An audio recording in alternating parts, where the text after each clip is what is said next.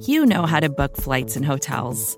All you're missing is a tool to help you plan that unbelievable travel experience. That's why you need Viator. Book guided tours, excursions, and more in one place. There are over 300,000 travel experiences to choose from, so you can find something for everyone. And Viator offers free cancellation and 24/7 customer support for worry-free travel. Download the Viator app now and use code Viator10 for 10% off your first booking in the app. Find travel experiences for you. Do more with Viator.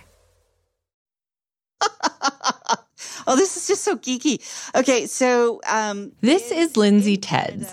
She's an economist, and she truly delights in her work. Yeah, we're all on our computers waiting for these tables. Lindsay researches taxes and parenthood and poverty at the University of Calgary. And she's telling us about a day back in 2019 when she and her colleagues were eagerly awaiting the results of a government study. We're hitting refresh, waiting for everything to come out. And then you crash in the website, you're trying to download stuff, and you want to be the first one to be able to report. So what was so exciting about this particular set of numbers? 3 years earlier, the Canadian government started an experiment. It was a new program that they believed could change the lives of the country's most vulnerable children. Politicians were confident. It's going to lift about 300,000 kids. 300,000 children. 300,000 children. 300,000 Canadian children lifted out of poverty. The results Lindsay and her colleagues were waiting on, it was the data from the first year of this program, 2017. This was their moment to see if this big idea to cut child poverty actually worked. And the numbers came out, and it was 280,000 kids have been lifted out of poverty because of the Canada Child Benefit. I mean, this was amazing. It did it, like in 1 year. In 1 year, we lifted that many kids out of poverty.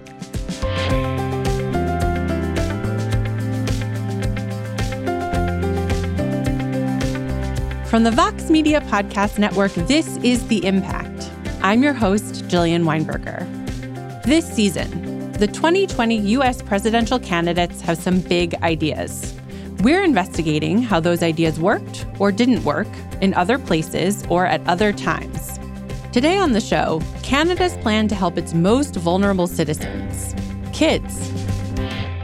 A lot of U.S. presidential hopefuls want to do something similar here, because the U.S. has a much higher rate of child poverty compared to its peer nations. Growing up poor means you're less likely to have access to good schools and nutritious food, and you're more likely to witness crime. Dylan Matthews is the host of the Future Perfect podcast and my colleague here at Vox. He's been spending a lot of time reporting on this.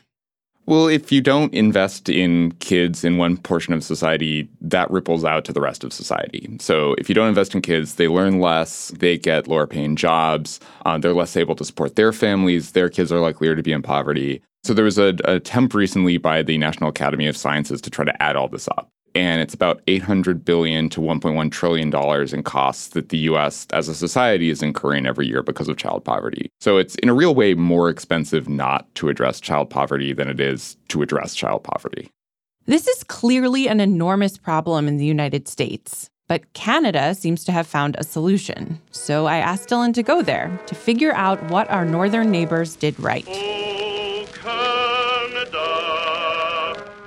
First things first, let's nail down what Canada actually did back in 2017.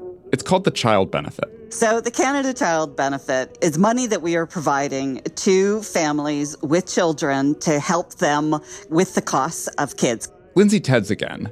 When we talked to her, she told us this idea has been around for a while. We have been giving benefits for parents with kids since about World War I. It changed a bit after World War II. Family allowances will give every child, regardless of the income of its parents, a better chance for a good start in life. And there were more changes in the 70s, the 80s, and the 90s. By 2015, there was a limited version of a benefit in place. Every family with kids got a little bit of money from the government, and they could claim more if they knew how. There were all these loopholes that were basically designed for privileged people who had time and money to spare. What we call up here a boutique tax credit. So you could get some tax money back if you sent your kid to a very specific sports program or to certain approved art activities. Or if you bought this kind of bus pass, but not that kind of bus pass. And if you paid with card, not with cash. Are you getting a sense of the boutique part of these tax credits? In 2015, as the country was gearing up for another election, the Liberals said, all right, we actually like this idea of just giving people money. But if we're going to do this, it'll be different. We're going to get rid of all these boutique loopholes, and we'll just pour everything into one program. I'm proud to be sharing with you today our plan. This is Justin Trudeau in 2015, on the campaign trail before he's become prime minister. He's at a diner. There are parents sitting at tables and in booths, some with restless babies. Trudeau tells them, our new Canada Child Benefit will be simple, meaningful, but most of all, it'll be fair. The Liberals won the election. Mr. Speaker, I'm proud to announce the introduction of the new Canada Child Benefit. A single mom with one child under the age of 6 and earning $30,000 a year will receive an annual benefit of $6,400 tax-free per year.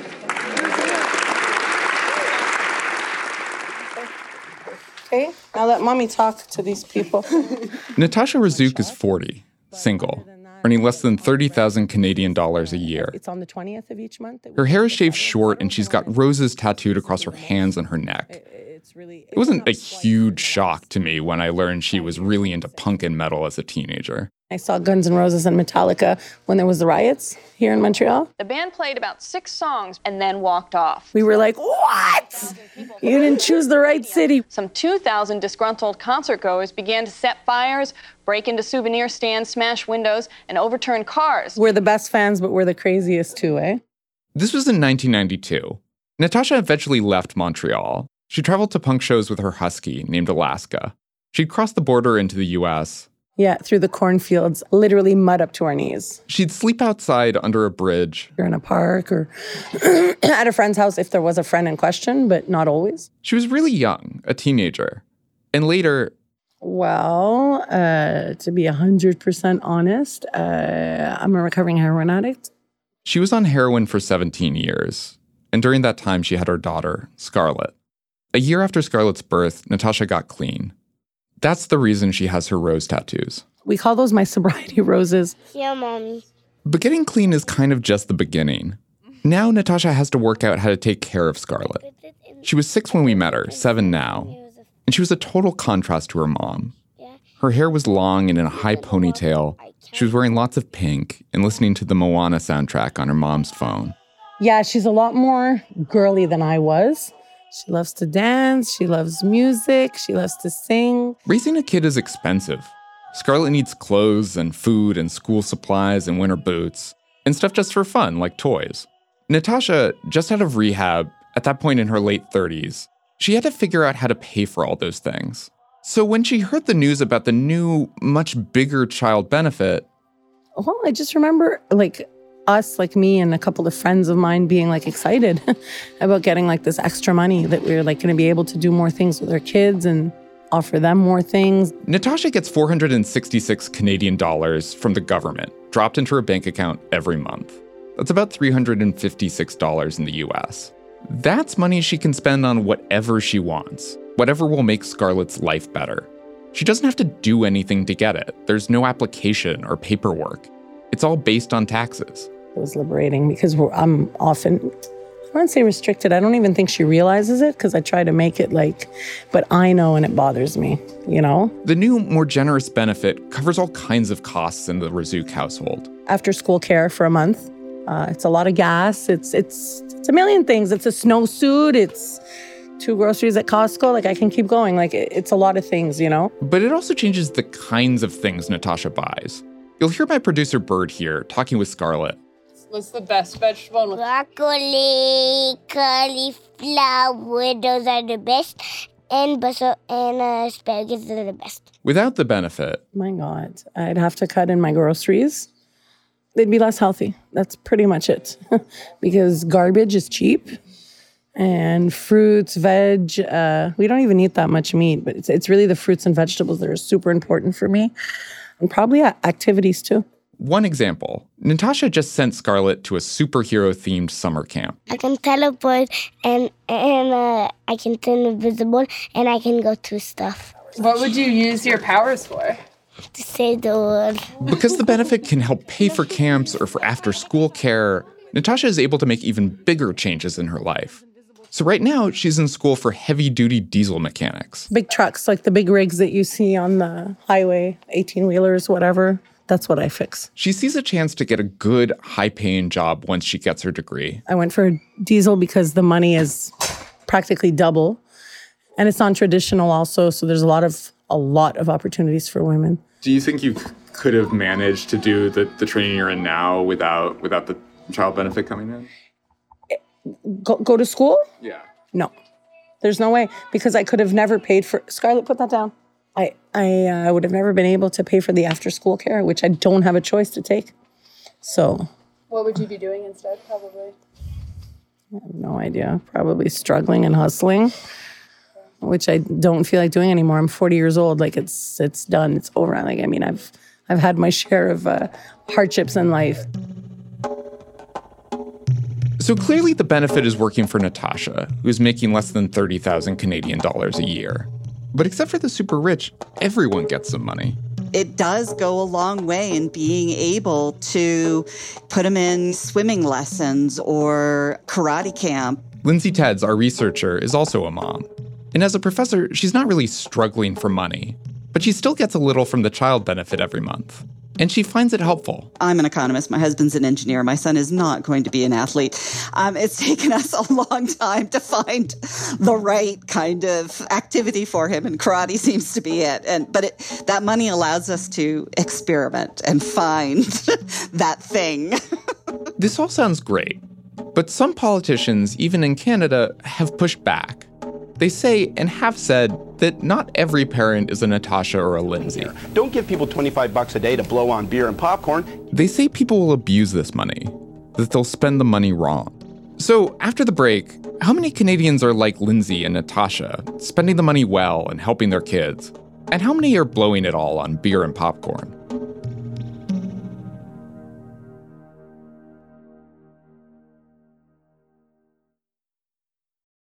This week on The Gray Area, Professor Diana Pasulka and I tackle one of life's biggest questions. Are we alone in the universe? What would it take for you to step off the agnostic ledge and say, yeah, aliens are real? Is it a spacecraft landing on the White House lawn? Well, something that was anomalous in 1952 did fly over the White House, and that's one of those cases that is still weird. That's This Week on The Gray Area, available wherever you get your podcasts.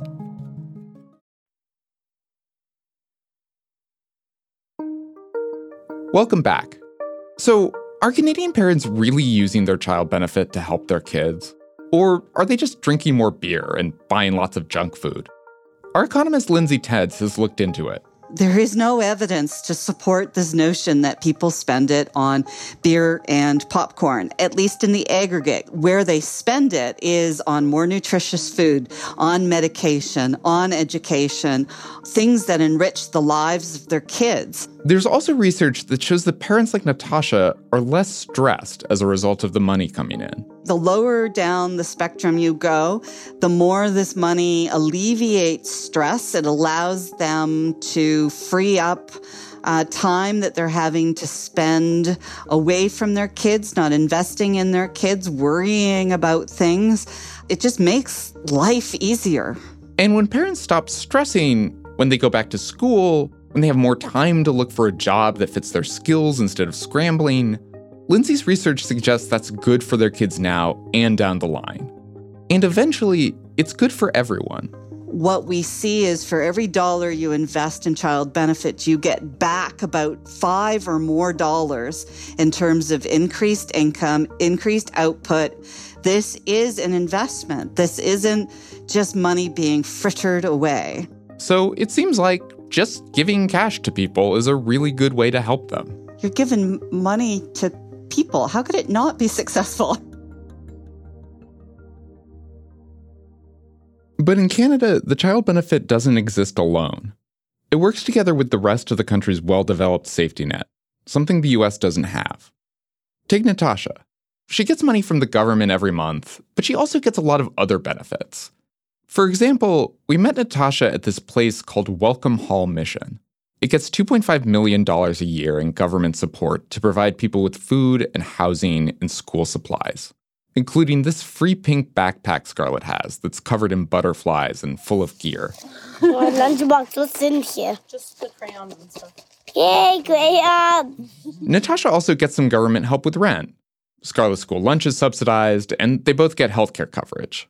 And 5 years ago, when Natasha was getting clean, she was able to go to this really special rehab that was paid for by the government. There is a mother-child rehab, so where you literally go to rehab with your child. The kid during the day goes to daycare. They have an on-site daycare, which is better than any daycare my kid's ever been to. Amazing. Amazing. We talked to a bunch of parents, and overall, they were really happy with Canada's safety net and with the benefit program. Like when you're working, it helps you to buy food and whatever you need. Stuff for the kids. A bed, milk, the essentials. Paying the rent, and so you do have a roof. It was a nice surprise. It's great, actually. I'm very, grateful. Still, for some families, frankly, okay, we have child benefits, yes, but it's not enough. We talked with one mom whose son is autistic. I have a little extra, but the little extra is like nothing compared all the stuff that I have to get.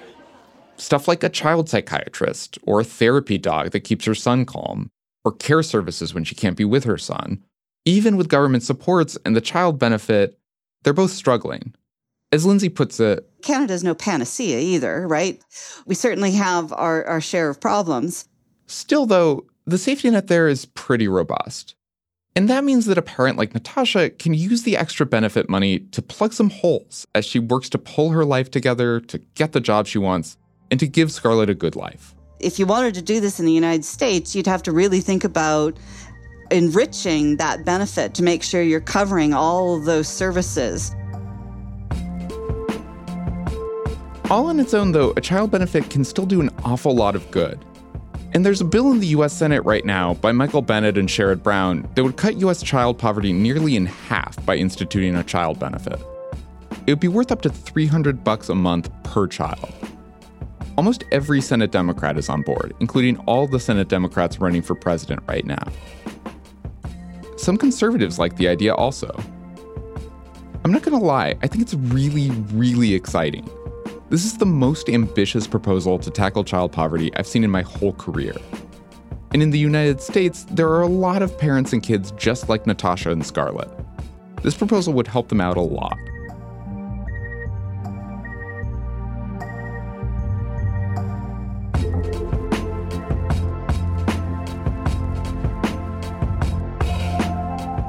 Dylan Matthews is a senior correspondent at Vox and host of the Future Perfect podcast.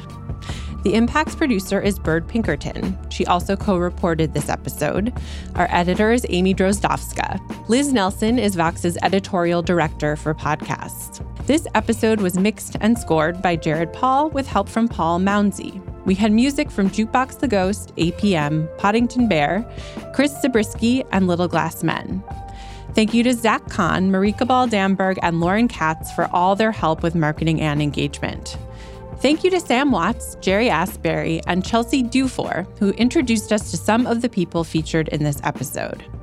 Thank you also to Megan Curran, Kevin Milligan, Natalie Matash, Jean-Guy Neptune, and Mirna Janti. They spoke to us at length and really helped inform this piece. And thank you always to Sarah Cliff. I'm Jillian Weinberger. Talk to you next week.